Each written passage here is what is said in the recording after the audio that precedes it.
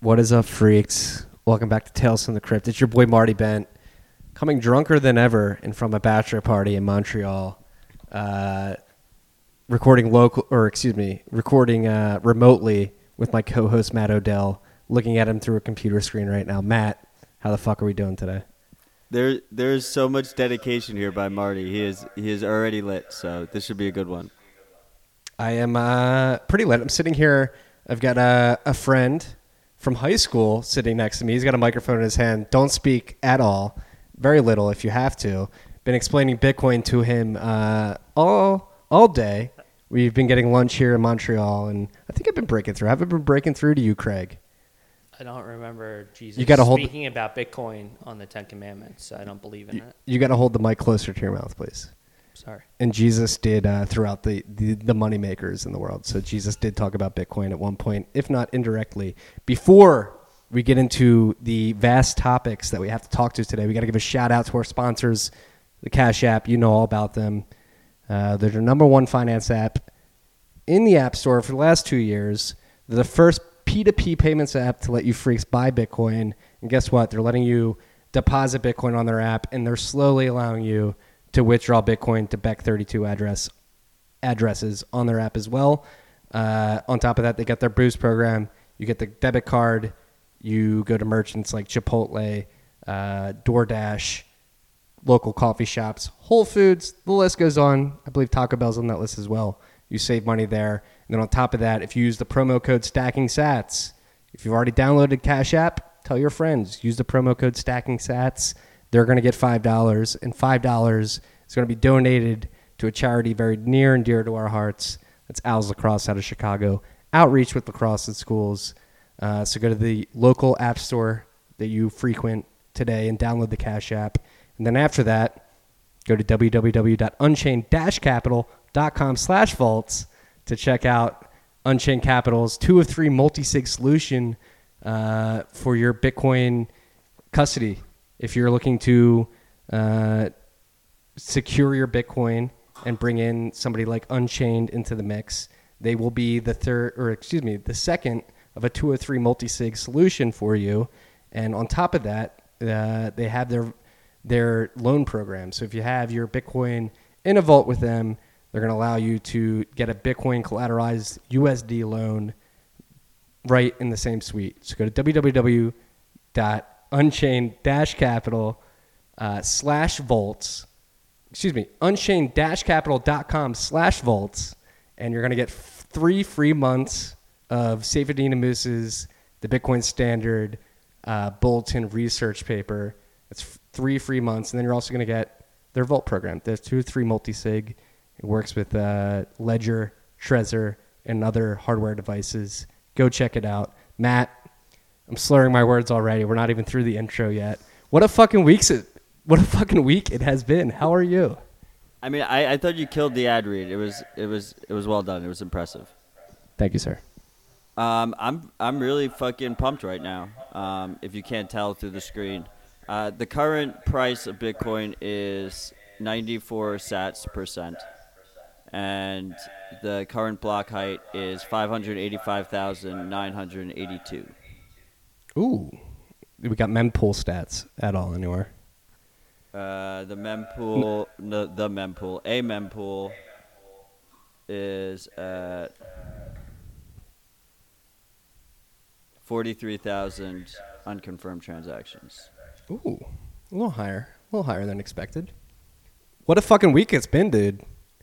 Like, I know we're not at 13K like you were calling for this time last week, but given that fact, I'm still happy with where we are. What are your thoughts? So since the last time we met here on Rabbit Hole Recap, we've had two Capitol Hill hearings, one in the Senate, one in the House, and we've had Steve Mnuchin come out and say the cash has never been used for nefarious action in its whole existence in the U.S. dollar, at least. What a week it's been. Yeah, we had Powell Fed comments, we had Trump tweet, then we had the Mnuchin presser, and then we had the Libra 2 days of Libra conferences, and we have Joe from Squawk Box is just completely woke and just loves Bitcoin now. Hey, Joe Kernan, if you're listening right now, the invitation is open. If you ever want to come across the Williamsburg Bridge, Matt and I are here with open mics, ready to talk about your Bitcoin wokeness. You know, I still can't believe this is real. I feel like I'm in shock. I'm still in shock. I don't know. I'm still trying to really digest everything that's happened. what has shocked you the most? The fact that the government is even broaching the subject, the fact that the government is as well versed on the subject as it seems to be, or the fact that people are as sort of open-minded towards Bitcoin as some of the politicians on Capitol Hill and some of the talking heads on mainstream media have been. Marty, they defined shitcoins in U.S. Congress. What the fuck? How did that happen? This is the most ridiculous timeline ever. I don't know. First of all, a lot of the politicians seem to get it. Really surprised in that respect. A lot of them understand the value prop of Bitcoin, understand that, allowing innovation here in America is best case scenario for America, the country. Who was that? Are we talking about Patrick McHenry here? Yeah, Patrick McHenry. Patrick McHenry came out and said, "I'm looking at my buddy Craig right now, sitting to my right here. He's got a mic, but I'm not going to let him talk that much." But Patrick McHenry, a representative out of North Carolina, came out and said, "Bitcoin, the protocol developed by Satoshi Nakamoto and built by a bunch of other individuals after he left the program, cannot be killed. Any other government that has tried to kill it has been unsuccessful in that endeavor. We better come to grips with the fact that Bitcoin is going to survive from here into perpetuity and adapt to that." That is a huge admission from somebody who is a ranking member of the House Financial Committee. So it's Maxine Waters, and then it's him. And he's like the second in command after her. So having him stand up, and not only did he started in the morning on Squawk Box yesterday, and then he went to Capitol Hill, and he had an opening statement, and he had questions during the hearing, and then he had a closing statement. And the closing statement, in my mind, was one of the most impassioned, needed speeches on Capitol Hill that we've seen in years, maybe decades, possibly a century. He said unstoppable force was his words. That's crazy. First of all, I love it. Second of all, I kind of disagree with him. Like, I think there's ways for them to stop it. But I'm happy with that. Like, that's fantastic. You're not mega. How could they fucking stop it, Matthew? How could they stop it? I mean, they'd have to get really aggressive, right? And that's part of his statement. Part of his statement was the Chinese, who are, trample on their citizens' rights, even they haven't been able to successfully stop it. So, like, the ways they'd have to do it would have to be really aggressive. Yeah, he referenced the Chinese firewall in particular, saying the Chinese firewall, something that's been a stalwart in the digital age of deflecting information from reaching Chinese citizens, has been basically ineffective in stopping Bitcoin, which is a huge admission. Do we have fifth pillar actors in the U.S. government right now? I mean, you got to imagine some of these guys own Bitcoin, right? Like, they're supposed to. There's no doubt in my mind that McHenry owns Bitcoin. That dude is sitting on a fat stack of Bitcoin in my mind. Who? Patrick? Yeah, Patrick. Yeah. I mean, I don't think he has it disclosed. They have, like, there's some of congressmen and women. I think, like, Kirsten Gillibrand had it disclosed that she owned some. And so they have, like, an official disclosure form now that they're supposed to fill out if they own cryptocurrency. No, this is. But who knows? This is something on par of, like, Donald Trump Jr. owning Bitcoin instead of Donald Trump Sr. And, like, he's definitely got people in his family. Actually, I shouldn't say definitely. I'm speculating. This is huge speculation right now. I'm just jacked up, drunk, and. I think Jared Kushner is probably his Bitcoin guy, but maybe it's Donald Trump Jr. But yeah. So maybe he has kids who have it. Maybe it's really hard to enforce disclosures in an age of Bitcoin, because there are ways to get it with cash, and there are ways to protect your privacy. So So they could own it, and if they do own it, they have a direct incentive to see the price go up. So, greed rules the day in that situation, right? Exactly right. So that's the question, I guess, that is bubbling at the top of my mind right now. Like, is the power of the potential of Bitcoin powerful enough to sway individual politicians into making it a reality, or is the other contingent of politicians like Steve Mnuchin, who came out this morning on Squawk Box and said that cash has never been used for nefarious activities, are they going to win out? Like, is the entrenched incumbent going to win this? It will probably be a battle of attrition in the long run, right? Because it is a battle of logic and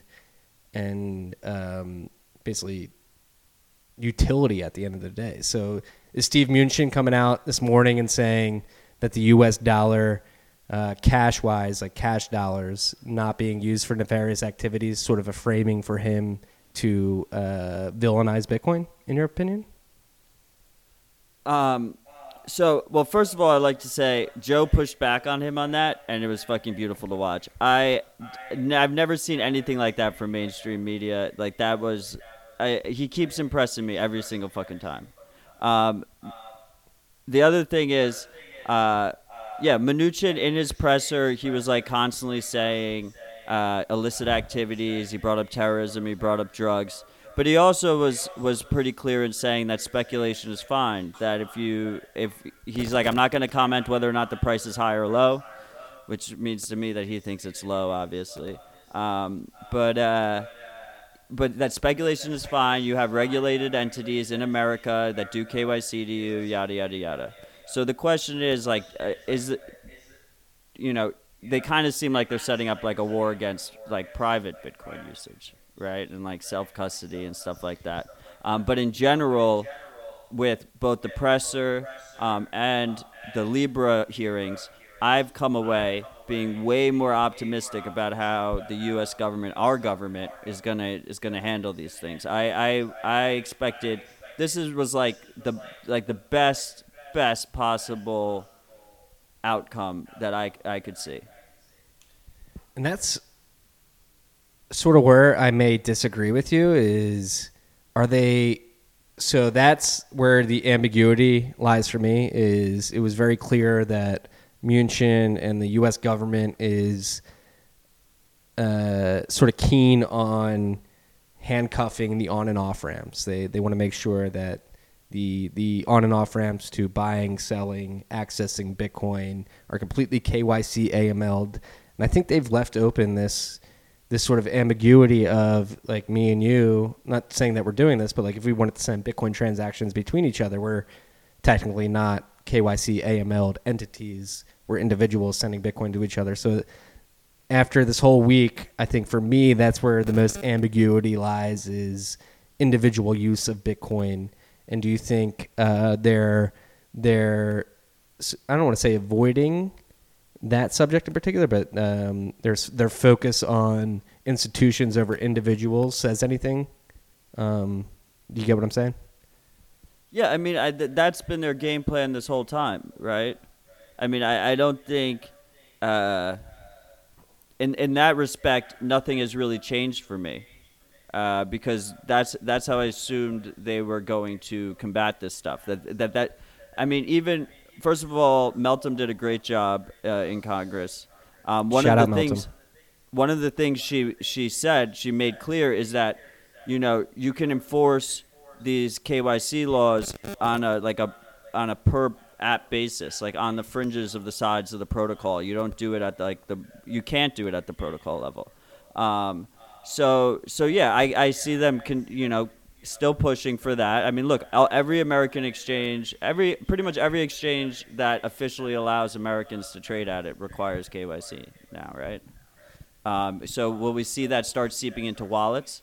And then the real issue could be, like Thamos had a response to the unstoppable force comment by Patrick McHenry, where he said, like one of the avenues that you could think about if they wanted to stop Bitcoin would be, or stop private transactions, would be to attract miners to mine in America and then make those miners comply with the regs. So yeah, there's issues. There's ways that they can attack this stuff. Do you think they'd be more compelled to do that in China, which has been the predominant mining geography of the world up to this point? Yeah, I mean, you could see a world where like the Chinese miners are complying with the Chinese regs, and the U.S. miners are complying with the U.S. regs, and that's one of the reasons why it's so important that you can mine through Tor, right? That's why mining distribution is important. But the question will be if there's the political will for that, and my takeaway from this week has been that political will doesn't exist. There is way more support for Bitcoin in Washington than I thought. These guys get it way more than I thought. So I hope a bunch of them just went out and bought some Bitcoin so that they're even more incentivized to continue this route. Like I feel, have you played Star Fox 64 before? Yes. You know, the episode 2 when the rabbit's like, it's quiet, too quiet, and then they get ambushed. I feel like that's the point we're at right now as Bitcoiners. It's quiet, it's too quiet, it's too good. Why is this too good to be true? It feels like there's been a concerted effort to get in front of this narrative, specifically by the U.S. government with Powell, with Trump, with Mnuchin, and now the U.S. Senate and House of Representatives. Like, where are our blind spots? I guess that's the question, if there are any to be sort of found. I mean, I have some blind spots in mind, but I don't really want to talk about them. Like, why would I? Yeah, I mean, I think that to have like a solid basis, like argument about anything, like you should know how to argue back against yourself really well. Yeah, I mean, I don't want to. Why would we give them the playbook? Let's just hope that we. I agree. That was a trick question. I was testing you. You passed. No, but it has honestly been it's almost been surreal, where it's making me question, like, are they worried about the current state of the financial system, and or some politicians at least trying to like create a quasi insurance policy by backing Bitcoin and being for the free and open source nature of this monetary system? I mean, we saw it kind of fall along party lines, right? Yes. Which it was mostly Republicans that supported. Whoa. Before we get into party lines, can we shit on Brad Sherman for equating Libra to 9/11? Oh yeah, that's a good idea. What a motherfucker! Right? What a fucking asshole. Brad Sherman. His line was 9/11 was the most innovative thing that's happened over the last decade. Was that it? It's been 2 not decades decade, 2 decades. What did he say? Century? I don't know. What was his period?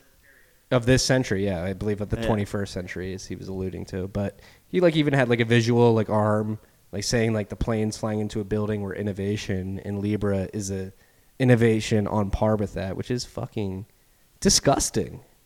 No, As he it, said, like, he said I feel like I even can't more speak to so. this. You're a fucking New Yorker. Like, you born and raised in New York. How does that make you feel as a New Yorker? No, yeah, I mean it was I couldn't believe it. I couldn't believe my ears.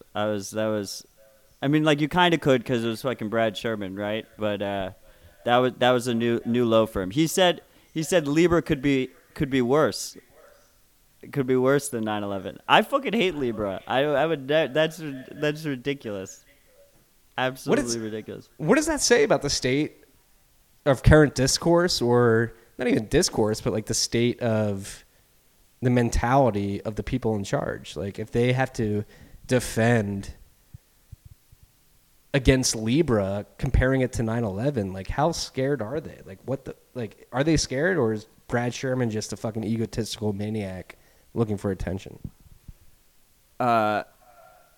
I mean, I think this is like their classic playbook, right? Like, that we saw this right after 9/11. I mean, we had the Patriot Act was put in place.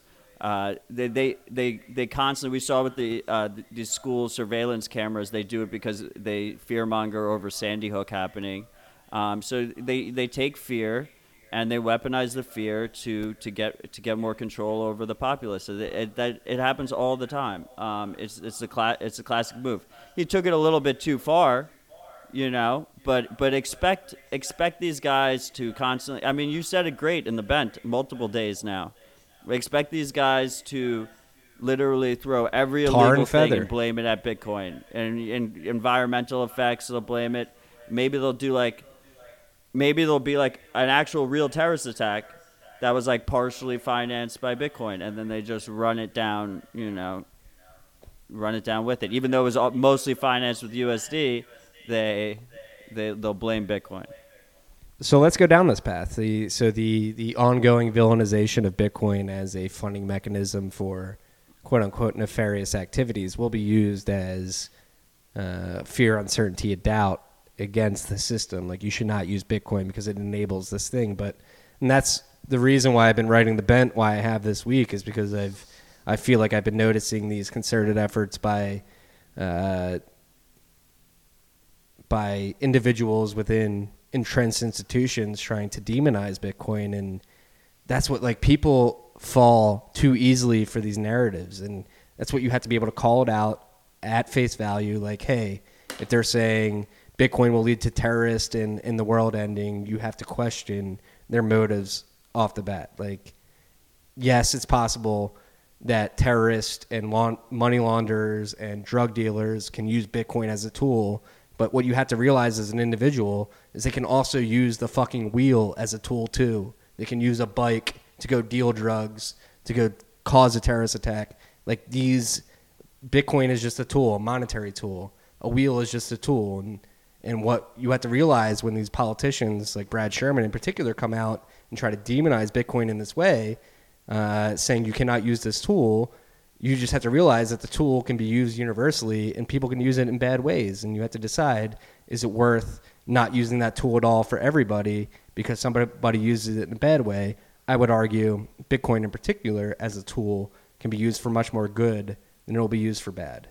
And I think over time, we will come to find that to be true. And I would actually argue that the instances in which Sherman would argue Bitcoin being used as a tool for bad are more highlighted in this current sort of fiat monetary system that we live in, because it's easier to leverage fiat currency to do the bad shit that Sherman's talking about today. Yeah. I couldn't agree more. Obviously, Bitcoin's a net benefit. We obviously both believe that. And as for criminals that use Bitcoin, they can catch them with good old-fashioned police work, just like they catch all the criminals that use the U.S. dollar right now. So can you believe he came cash out? Is king. Yeah. And not Sherman, but Mnuchin came out today and tried to say that fucking cash is not used for any nefarious purpose. Well, did you see, like, he didn't disclose, like, supposedly he didn't disclose, like, $100 million? He had $100 million in the Caymans, dude. Just chilling in a tax haven. Yeah, and and Trump knows all about it, too. All these guys know about it. So, like, that's, they can say what they want. Look, no one who was watching that segment believed Mnuchin. And that is a huge step forward from where we were 2 weeks ago, in my opinion. Like, I watched that segment, and I was like, wow. Like, I don't have to, our mainstream media reporters are starting to pick up the torch for us, and we don't have to, like, respond to everything. It just gets responded to directly in the clip. Like, that's fantastic. Let's give another shout out to Joe Kernan, one of the hosts of Squawk Box. Is he chasing Twitter clout, or is he a full-on Bitcoiner? What do you think? Doesn't matter. The incentives work.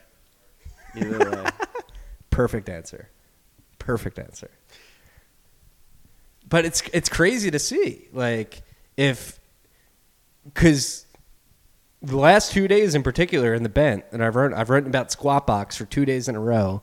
I've written about CNBC for 2 days in a row, and I would have, if you told me 6 months ago that I was going to write about CNBC in a positive light 2 days in a row in the Bent, I would have been like, fuck you. There's no way that's happening. But it is crazy to see, you got to give credit where credit is due. Joe Kernan, in particular, on Squawk Box, has been asking some pretty hard questions, Bitcoin related, to Steve Mnuchin, the fucking Secretary of the Treasury. He asked some very hard questions that I have not seen a mainstream media reporter ask an authority figure in quite a while. Like he was being very what's the word I'm looking for? He's very, very thorough in his questioning, which everybody is used to throwing up softballs and getting back sort of scripted answers that they're expecting. But I feel like Joe, the last couple days, last week in particular, has been being a bit more of a thorn in the side of authority that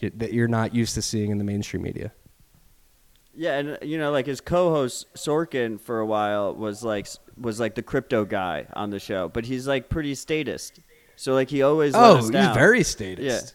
Yeah. So he always let us down, and now we have like I don't know. He seems like a Bitcoiner. He seems like he gets it, and he's asking the right questions, and I fucking love it. It's fucking dope.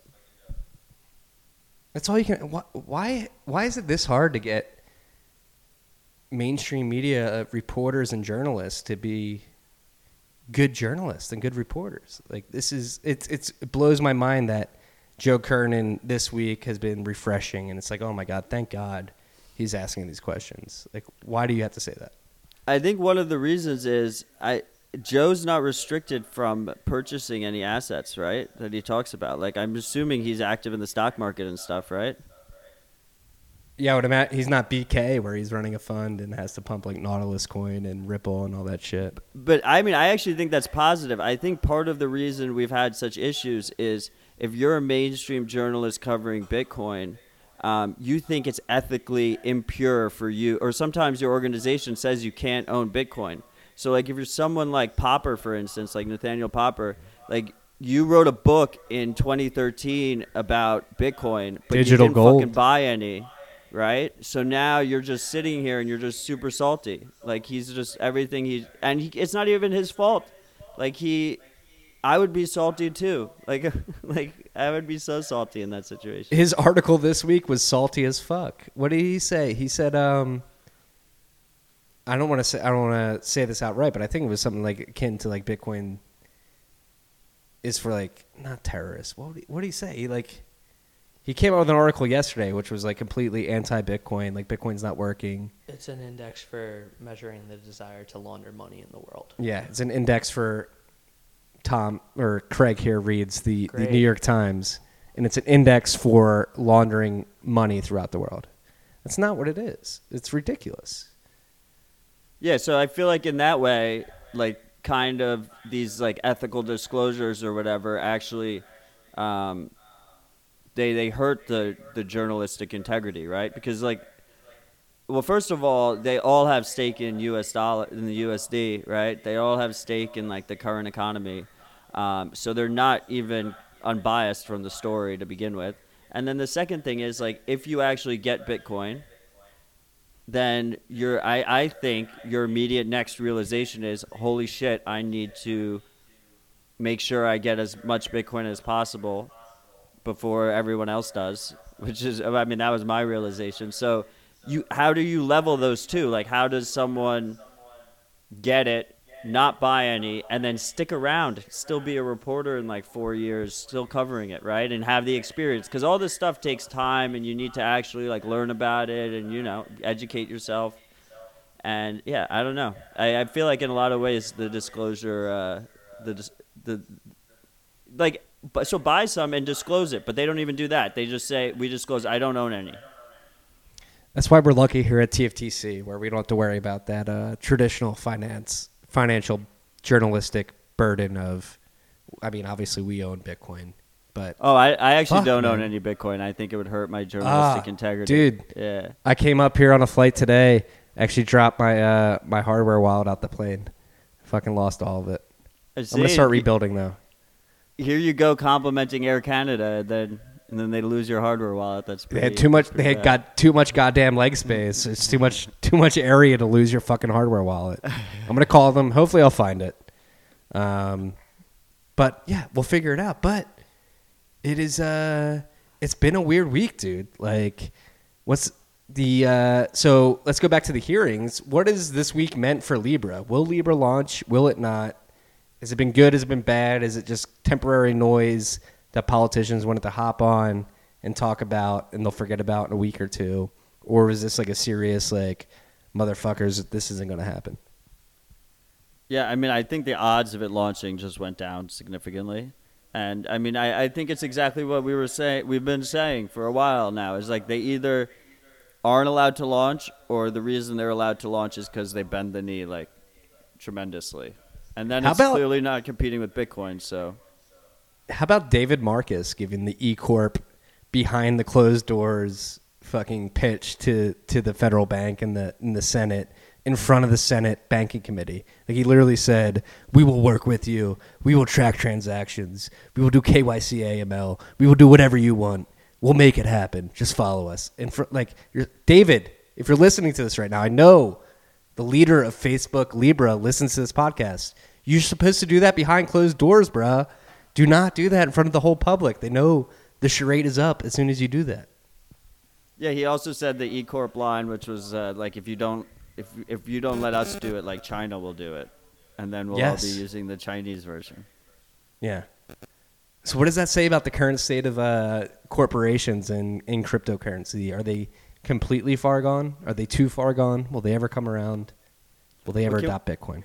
Can I just say that, like, Mr. Robot was just, I feel like it's like Bitcoin research at this point.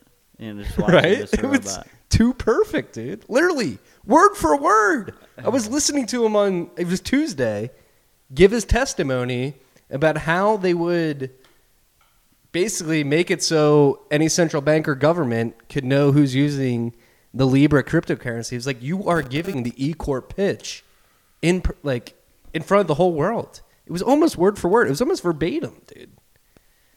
Yeah, I mean, I agree with you. I mean, that is the pitch that they should be making, but to make it in public is pretty. I mean, it shows that they're worried, right? That they don't think that it'll launch otherwise. They need to, like, point it out straight up to the congressman. This is what we're going to do for you.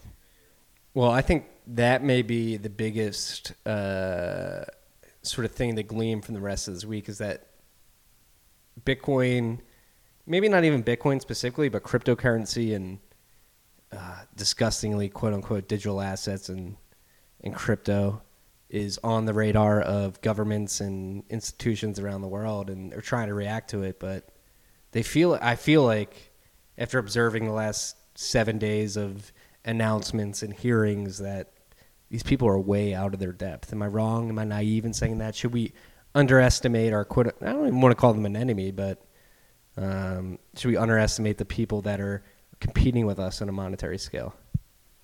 I thought they got it more than I expected. I mean, I had a low bar set, but they beat all my expectations. They seem to, in general, understand it more than I expected. I think it's always a bad idea to underestimate anyone. You should always go with caution. But I think that the divide between them was way bigger than I expected, and I think that Bitcoin has a lot of defenders in our Congress, and I think that time is ticking. I think the longer it takes to make any kind of definitive action against Bitcoin, the stronger Bitcoin gets. The more people own Bitcoin, the harder it will be to have the political will to do anything about it.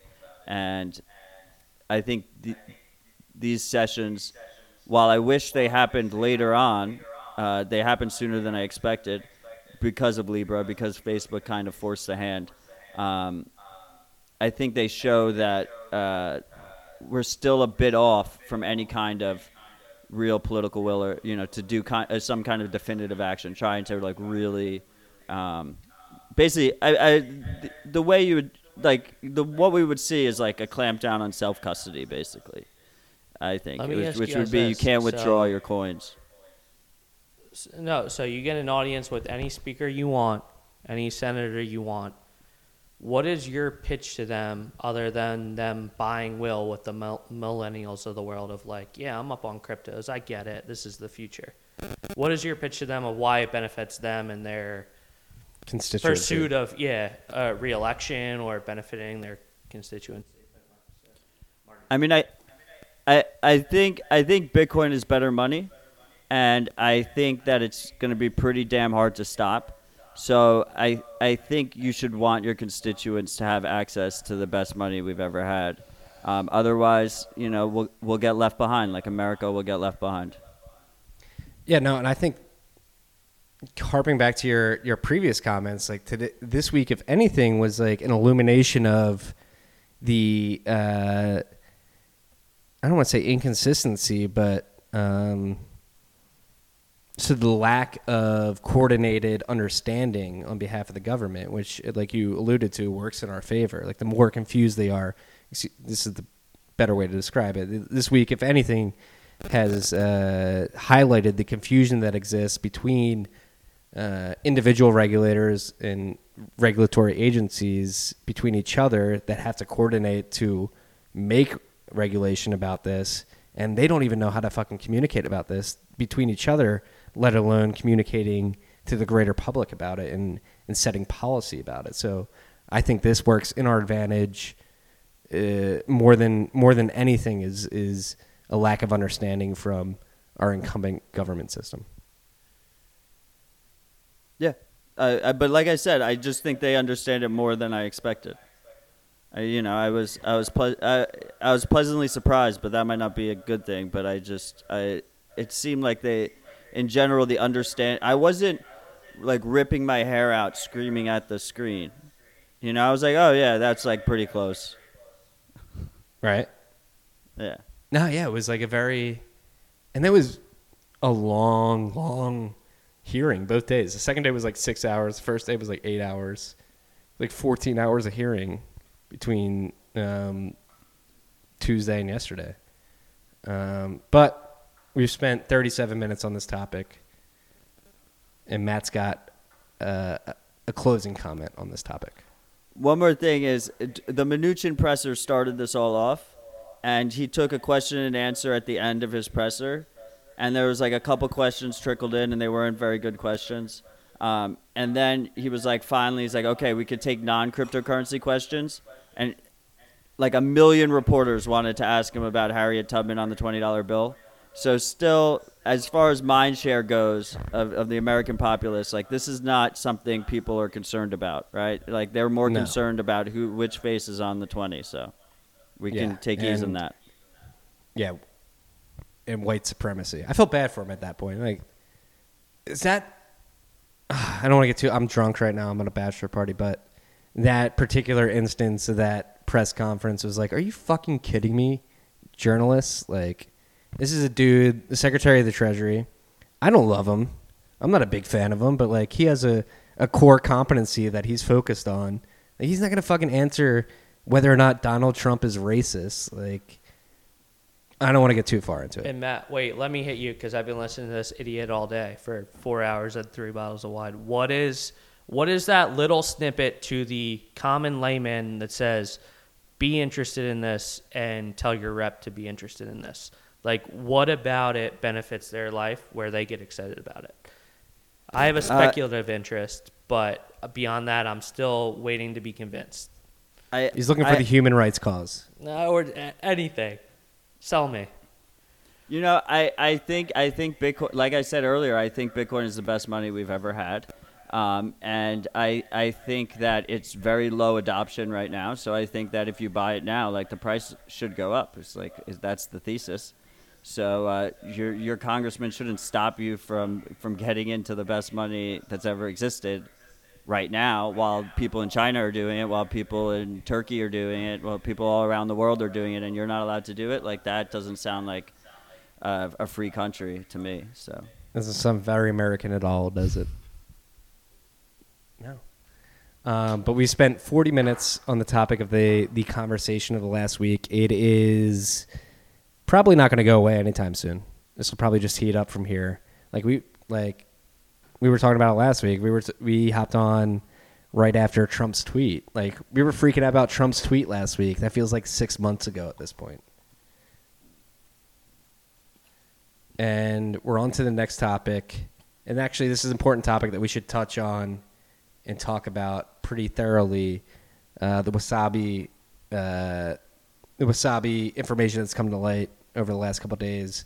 Apparently, it's not even apparent, is if you are mixing with wasabi and you have more than the minimum mixing limit, and you're going to have change with your original mixes, that change dust may follow you throughout your mix. So it's something to be aware of. And then on top of that, if you're creating new wallets within Wasabi, you have to double, triple, quadruple check that you close out of the software before you open that new wallet, because you could get stuck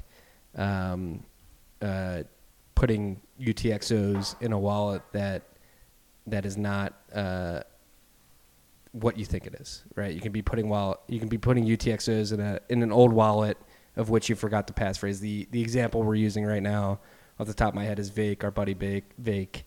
He didn't fuck it up, but he had a kerfuffle, if you will. Yeah, he lost 1 million sats on it. He lost 10 million sats on it. For the second thing, the key is to switch wallets in Wasabi, you close out the software. Okay. It gives you a warning. It shows a little yellow warning on it when you do it. Switch out of the software. For the first thing, we've known this. One of the guys from the Samurai team wrote it out really well to really illustrate the issue here.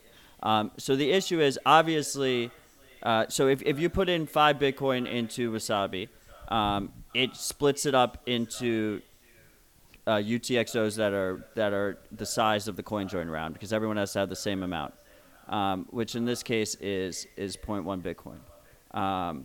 So when it does that, it's shaving it off every time, right? So it takes the 5 and then it makes it 4.9 and a 0.1 and mixes the 0.1. As it does that original UTXO, you can track it as it's like dropping off the shaving fees throughout the whole way, right? Right.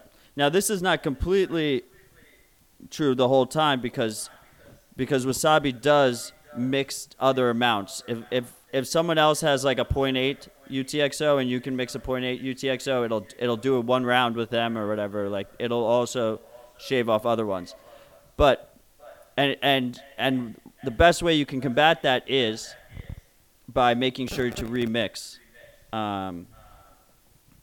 You want to do at least a second round, and one of the ways to do that, to do that without doing extra manual remixes, is to set your default anonymity set to at least over 100. So if you set it to like 101, then it automatically does at least 2 rounds of Wasabi for every UTXO you have. The second thing is that change you have at the very end.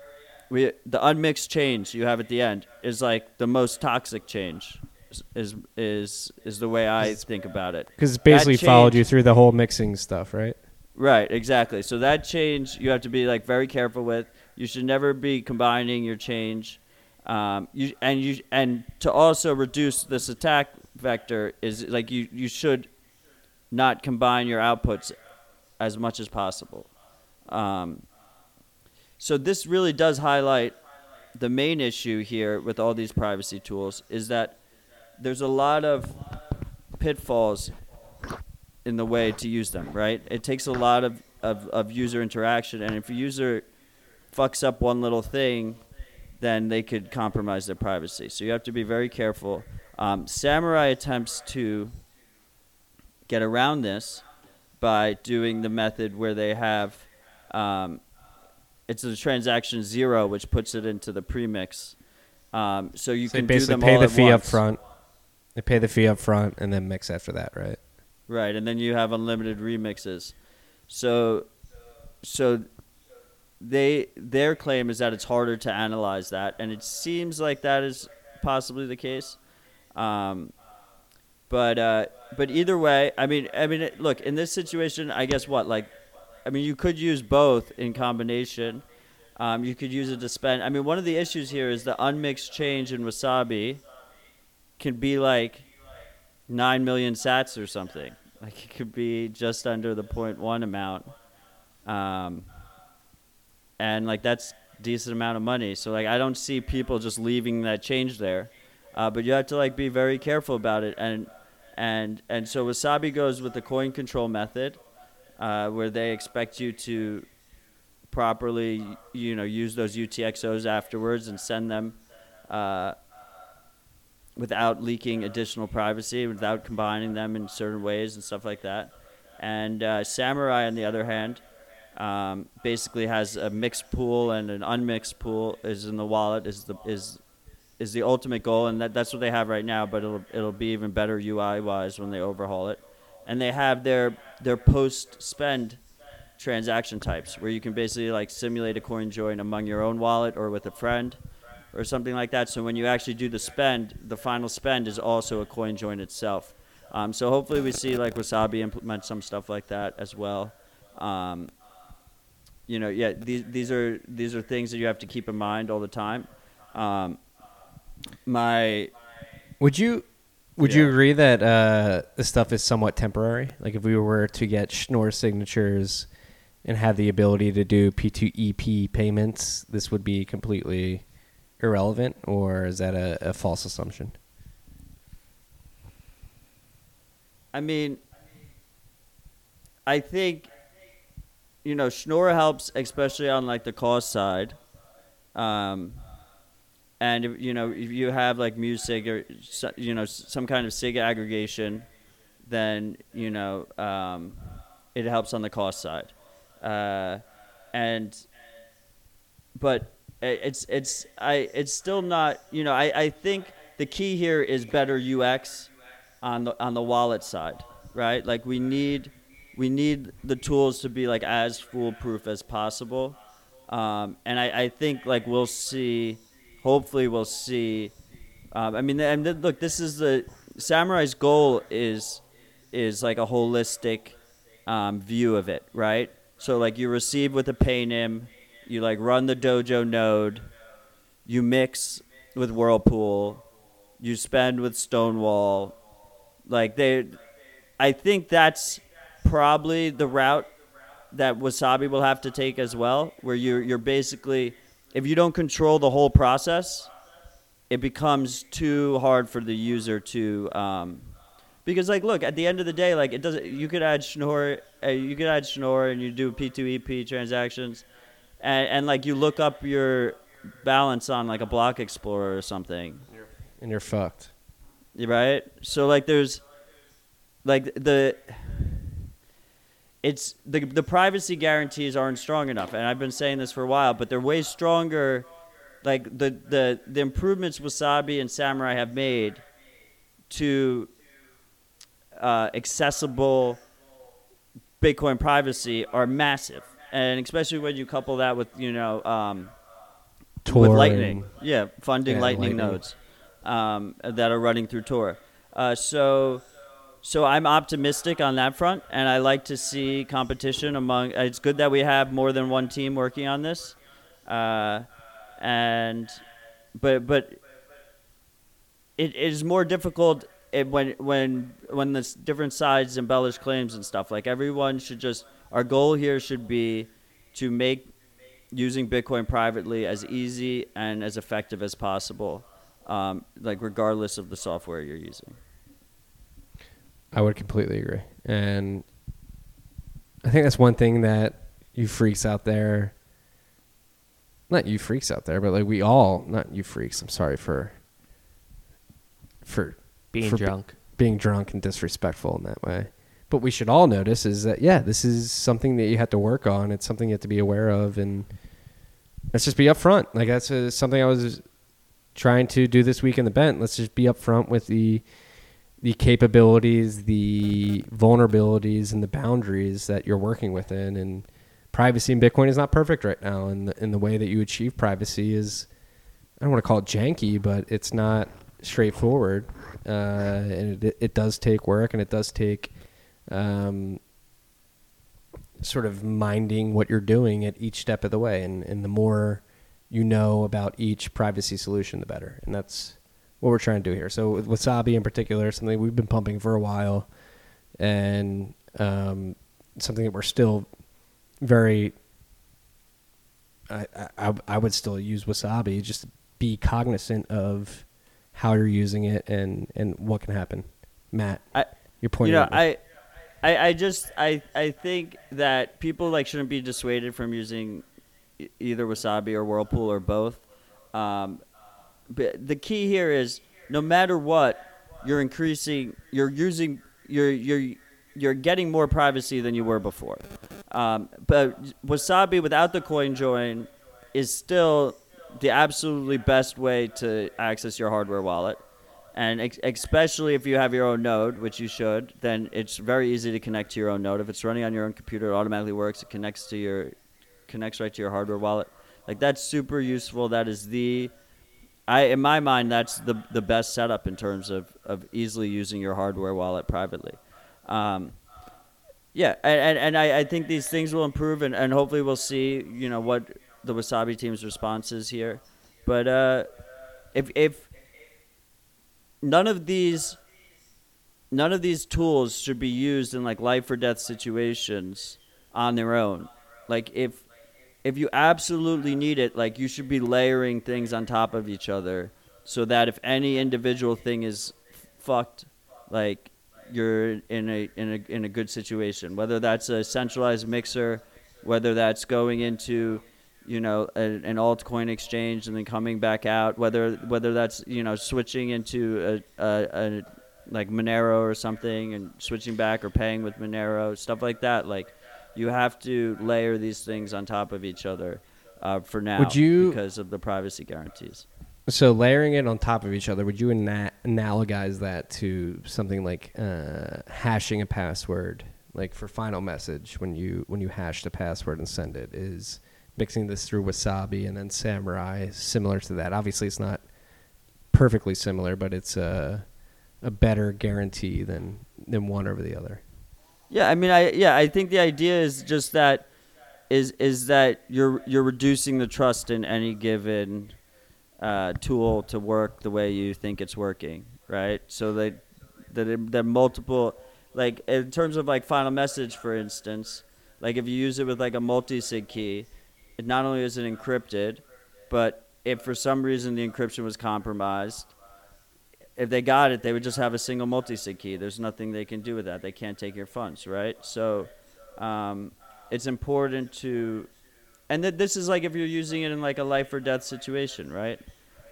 If you're just, if you're trying to privately hold Bitcoin, and you did KYC at an exchange like Cash App or something like that, and you don't want your government to know like the exact amount you have, then it's a different threat model than if you're like a political dissident or something like that, right? So you have to, and because keep in mind when you layer these things, they get more expensive, right? But like for like if you went into I just this has always been the issue with Bitcoin privacy. It's less so the issue now, and I think it'll continue to get better, hopefully. Yeah.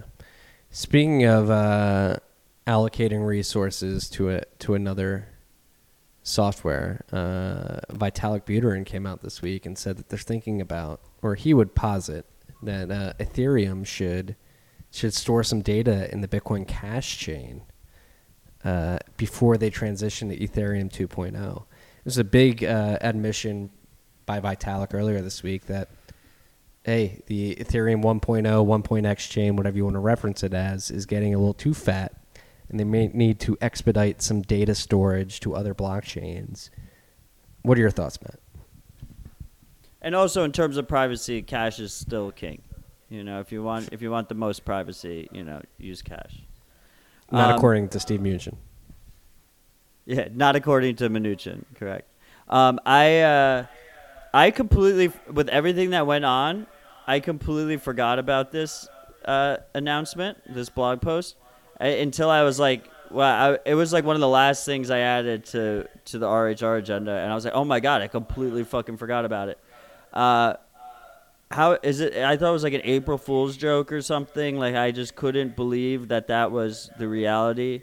That he meant that with a straight face. He said, one of the most crazy parts of the whole announcement. The block time. What? Yeah.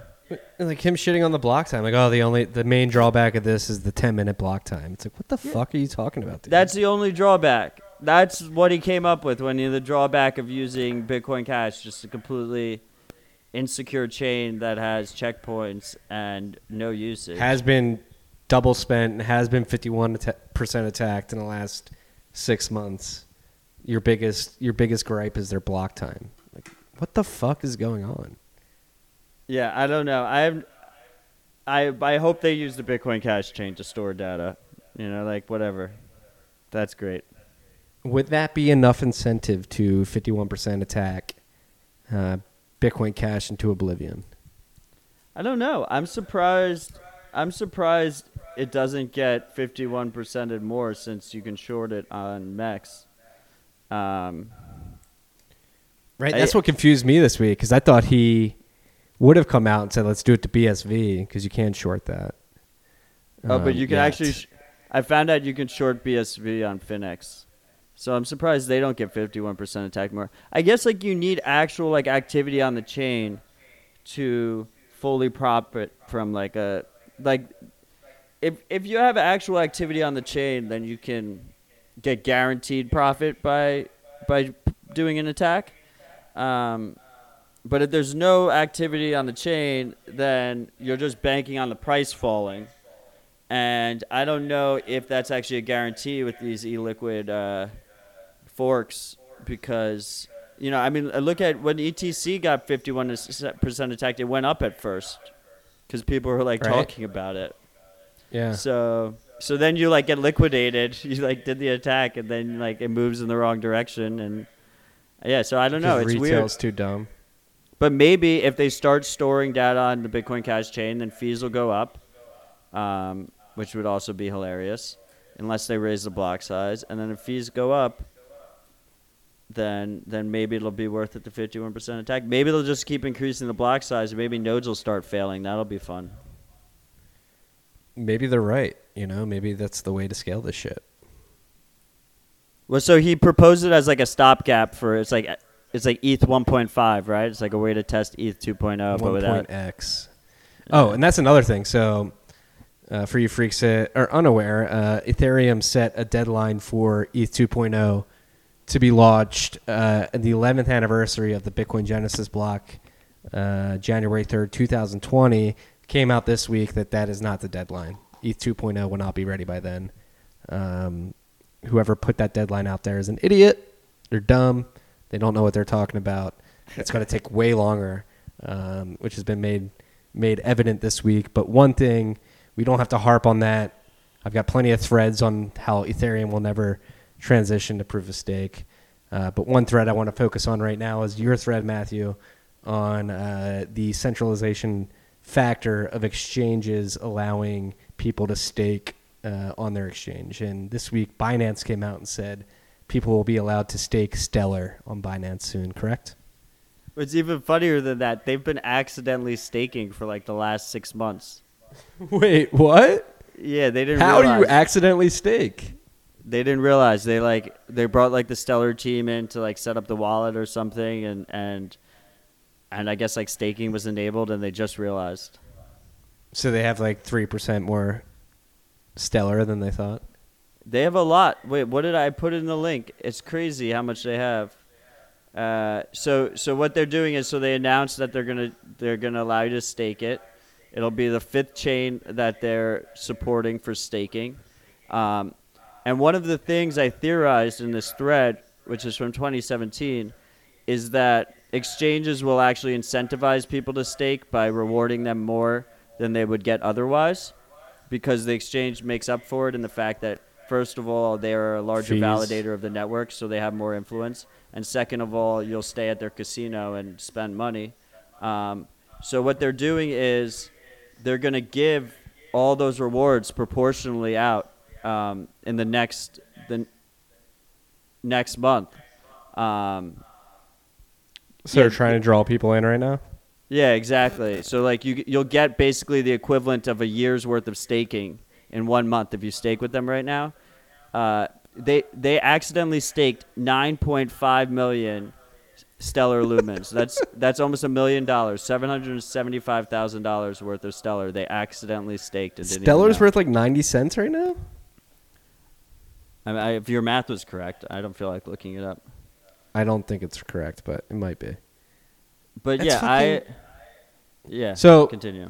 For you freaks that may be new to Tales from the Crypt, Matt is somebody who's very on top of this very particular trend of exchanges staking proof-of-stake coins.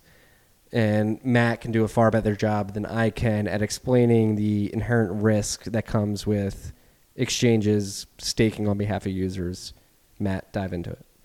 Yeah, I mean, basically, we already have the issue that exchanges have too much influence, too much control. I mean, we saw, first of all, they choose what they list, which we saw that type of style attack almost happen with Segwit 2x until the market pushed back. So it's hard to do it against something like Bitcoin, but you could see it working against some of the altcoins, where like Binance got into a fight with Craig Wright and they like delisted SV, which was hilarious. But this gives exchange, all of a sudden, the exchanges aren't just the exchanges. Now they're also basically your miners of your network, right? They're the validators. They're the stakers of your network. They're securing your network.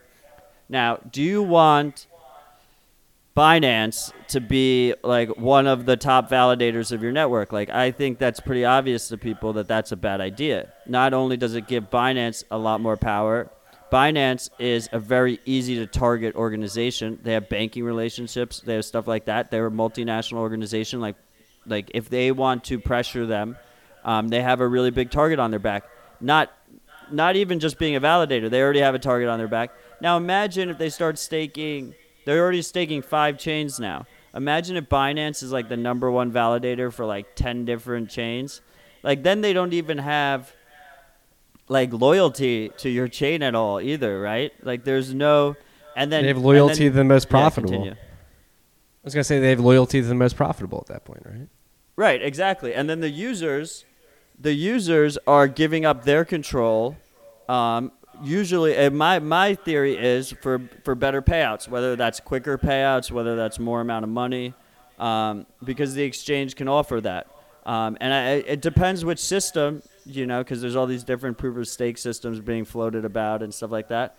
But in some cases, there's thresholds that need to be made in terms of how much you need deposited. So there's already a direct incentive for smaller holders to have to go to these exchanges to stake. I mean, they could use like some kind of pool, but like I said, I think exchanges will make it convenient for them. They will make it potentially give them more rewards than they would have otherwise, and just make it overall really easy. And the same reason we see Coinbase holding hundreds of thousands of Bitcoin because people don't want to take custody of their own coins, we'll see the same thing, but even more so for proof-of-stake chains.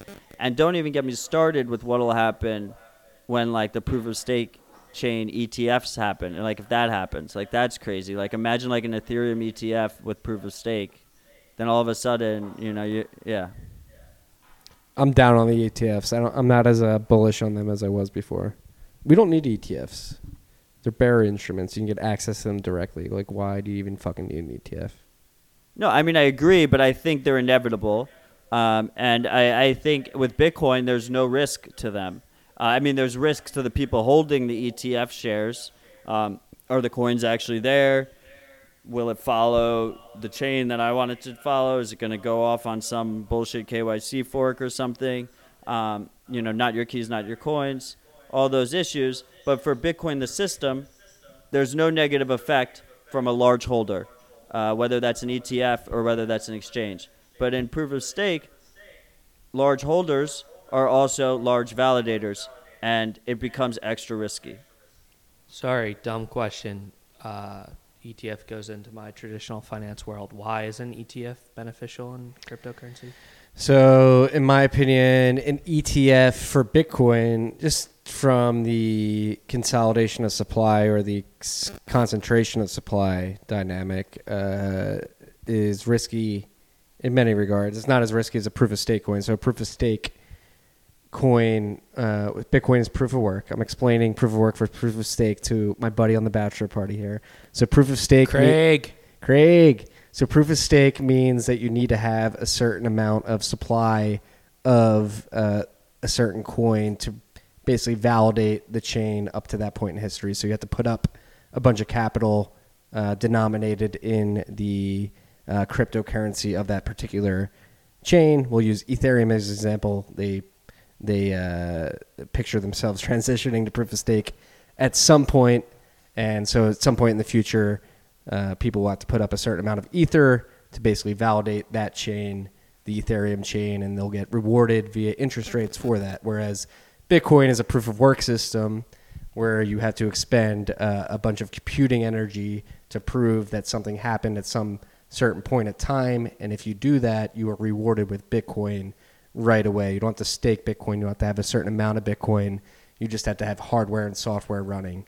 You don't have to have capital. Well, you do have to have capital to pay for that hardware that runs the software, but it's arguably much less than the capital that you would need to gain a certain amount of stake in a proof of stake system. And what Matt is describing here is exchanges are naturally sort of via gravity and centralization factors. They accrue a lot of supply. So in a proof of work system, which has happened to date, like Coinbase, Square, TCGB, they have a lot of Bitcoin supply, but they do not have any effect on the consensus of Bitcoin. The fact that they have a lot of Bitcoin has no effect on whether or not something is validated. Where in a proof of stake, if you have a lot of a supply and you stake that supply, you have a say in the consensus of the system. And this is a very fundamental difference between proof of work and proof of stake. The argument for proof of stake is that it takes a lot of less compute energy, so it's quote-unquote better for the environment, but what a lot of idiots don't realize is that the capital expended to acquire the amount of stake needed to validate a chain is almost equivalent to the amount of energy expended in a proof of work system. Paul Stork at truthcoin.info has pointed this out a lot. Is that accurate, Matthew? Yeah, that was pretty good, especially considering how drunk you are. Wait. Let me just do my one thing. The only thing I can add here isn't the idea of an ETF. Someone big out there gets to go out and buy all these things that would be prohibitive for me as an individual to access, and I get to access it in this pooled vehicle. Where isn't a crypto always supposed to be accessible to me efficiently as an individual? Isn't that the point of it? Exactly. So that's why I would say you do not need an ETF. You can buy it directly. Like, why buy the derivative when you can buy the bearer asset? Exactly. It should be accessible to me without big markups or margins or whatever. Exactly. Okay. Thank you for proving our point. Except that two things. An ETF makes access easier because people are comfortable with ETFs. They're not comfortable with storing their own Bitcoin. They might still want exposure to the price of Bitcoin, but they're 60 years old. They can't send an email, but they know how to use TD Ameritrade or call their broker up. So it does give further access to people. It's not make or break. We don't need an ETF. I think it's a net positive, though. I think from Bitcoiners' perspective, it's a net positive because it'll make the number go up. And the price, because more people buy Bitcoin, the higher the price goes.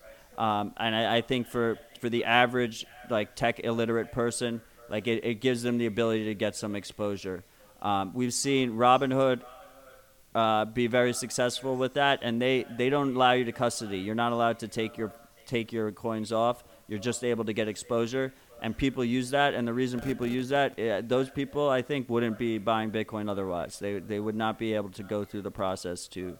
And it'll get easier. It'll get easier to store your own coins in the future. But right now, it's easier than it's ever been. But it's still, you still have to have some kind of tech literacy.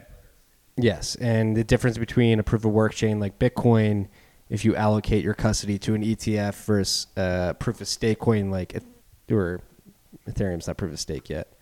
A proof of stake coin, if you allocate that to the ETF in a proof of stake system would then be able to validate that chain and dictate basically the rules of that chain. Where a proof of work chain like Bitcoin, that's simply not possible. Just because you own a bunch doesn't mean you get to dictate the rules. Well, miners don't dictate the rules, just to be clear. Exactly. But validators do Right. in a proof of stake system. Well, I mean, you still have nodes that are running that aren't that aren't staking nodes. Yes. But you wouldn't want control over block creation and stuff like that to be held by the largest holders. Exactly. It's been a fun episode. What do you think this week? Is this week the most bullish week ever, or the most questionable week ever? Like, are you more nervous, more bullish, more bearish than you were at this point last week? You were calling 13K. Let's not forget, you were calling for 13K by Monday last week. Where are we right now? That didn't happen. I think we're like at 10.5 or something last I checked, unless it collapsed while we were recording. I do feel the same way. I don't want to say it because I don't want to like jinx us or something. But I guess I just kind of said it. So maybe, I don't know, maybe we crash here. I don't know. But I feel really bullish. I'm always feeling bullish, but this feels like particularly bullish. Before we wrap up, there is one.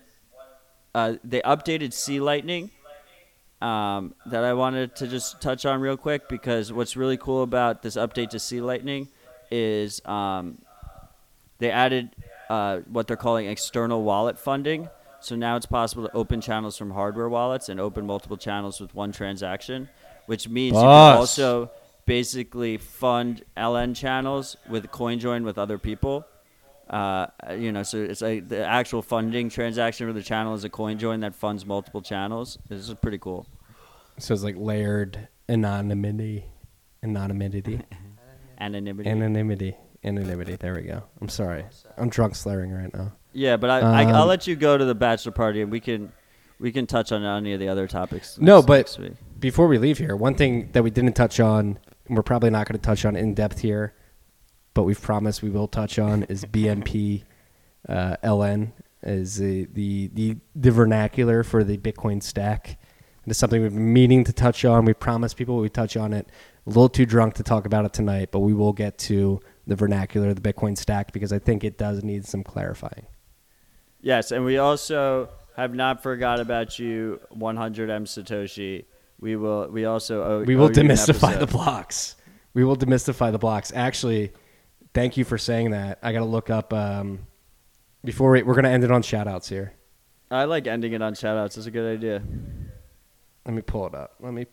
Give me a sec here. Do you have anything you want to riff on before we pull up the shout-outs? I played with the Bitbox. My first impressions are it's all right. I still love the cold card. You were right. The Bitbox does have an SD card slot. It's for the backup. I knew I was right. They don't have like the feature where you can ferry transactions using the SD card. And also and they actually don't even give you a seed backup. They just back up to the SD card. What I didn't like about that was the SD card is not encrypted. So kind of questionable. Not sure about that as a backup method. What was nice about the cold card is not only could you make backups with the SD card if you wanted, they also gave you a seed. And when you made a backup with the SD card, it was encrypted by default. And the password they gave you is a 12-word seed. So like if someone finds that 12-word seed, they'll probably think it's a wallet. They probably won't even think it's a password to your cold card backup. Like, I mean, unless you have like a podcast and like you talk about it on air, then they might know. Then they might find you somehow and figure out what you're doing. If you're just going to talk about this willy-nilly. All right, we got one shout out. Here it goes. Oop, wrong one. Give me a second. Oh, yeah, here it is. Calling all bulls for the first annual UABM, or User Activated Bull Market, on Saturday, July 20th. That's 2 days from now. Saturday, July 20th, 2019. The 50th anniversary of the U.S. moon landing. Simply market buy Bitcoin at 0 UTC time. The Bitcoin Lawyer on Twitter at Bitcoin_lobby, at Bitcoin_LOBBY, calling all Bitcoin bulls for the first annual UABM or user activated bull market this Saturday at 0 UTC. Cheers to that, motherfucker. That's 8 p.m. Eastern time. I just looked it up. 8 p.m. down. Eastern. This Saturday? User activated bull market. I'm down. I'll stack some sats. If you haven't downloaded the Cash App yet, use the promo code Stacking Sats and then come stack sats with us at 8 p.m. Eastern this Saturday. Oh yeah, that was my favorite theory for why the price crashed, was because people stopped using Lolly for Prime Day. For Prime Day, I hand up. I was one of those people. Sorry. I would love to see how much. I wish we could see the books to see how much Bitcoin Lolly users accumulate every week. It's got to be high numbers. Alex, if you're listening, just tell us. Just tweet at us. Let us know. Matt, we've been away from each other for too long. Next week, we're going to be in the studio together. We've got a great bottle. We got to give a shout out to our buddy Matthew Case from Seattle, who gave us a fucking crazy bottle of whiskey that we're going to enjoy together next week. Oh, did he really give us a bottle? Oh, yes. He gave us a very good bottle. Oh, is that the Heritage? Is it Heritage Distillery or whatever? It showed up this morning right before I hopped on my flight. Oh, my God. Fuck yes. Thank you, Matt. That's awesome. Matt, not the Matt I'm looking at, but the Matt we're talking about. Thank you for that bottle. We'll be enjoying it in person. I can't wait to see you in person. I haven't seen you like fucking a month. It's going to be lit. All right. That's what we got for this week, freaks. Stay humble and stack sats. Peace and love.